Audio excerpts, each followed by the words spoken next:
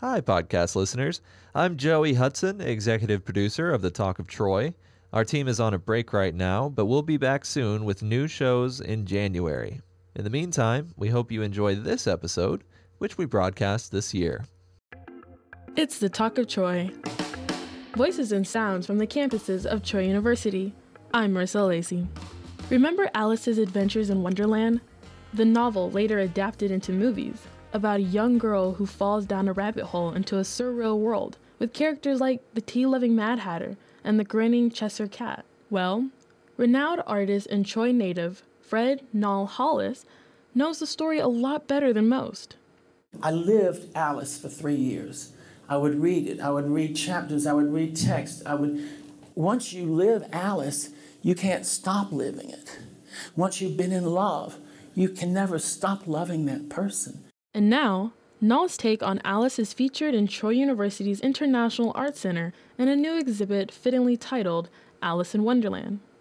It features pieces from early in Nall's career, when he studied in Paris and focused on pencil drawings. He based his drawings on real people he met during his artistic pilgrimage, and they aren't the sort of illustrations you'll see in a children's book or any other gallery in the Southeast, so says IAC curator Carrie Jackson.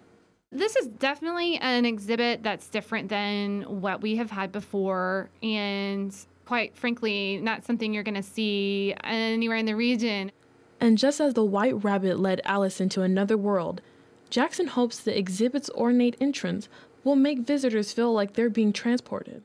That doorway symbolizes stepping from maybe reality into this world that Nall has created that will ultimately give you your own thoughts and feelings of what you are going through in your own personal wonderland. Fred Nall Hollis' exhibit, Alice in Wonderland, recommended for mature audiences, is open to the public. For more information on the exhibit, on display in the International Arts Center on Troy's main campus, visit troy.today.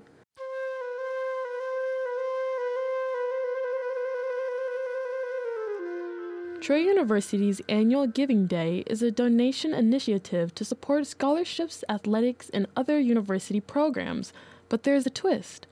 The donor can choose what their donation will go towards. Held last Thursday, this year's Giving Day surpassed a goal of $150,000. Troy's Senior Vice Chancellor for Advancement and Economic Development, Walter Givan, says the university's first Giving Day was celebrated 3 years ago in a response to a national trend. We thought this will work here, and it has been. At every point we've reached our goal or exceeded our goal, and we've been able to do great things with those gifts. Troy Student Government Association President Nicole J. John says the uncertainty of the coronavirus pandemic makes donations more necessary than ever, and she's calling on Trojans everywhere to support Giving Day 2020. It's just something where we want the alumni or people around the community to give back to a place that has a strong hold in their heart. Meredith Welch, coordinator of special events, says Troy's COVID-19 emergency fund is one of the causes benefiting from Giving Day.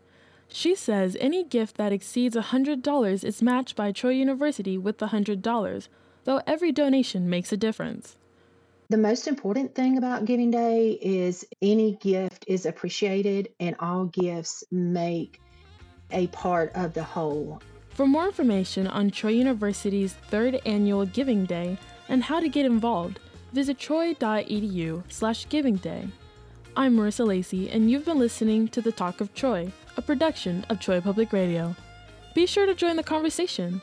You can share The Talk of Troy at soundcloud.com/troypublicradio.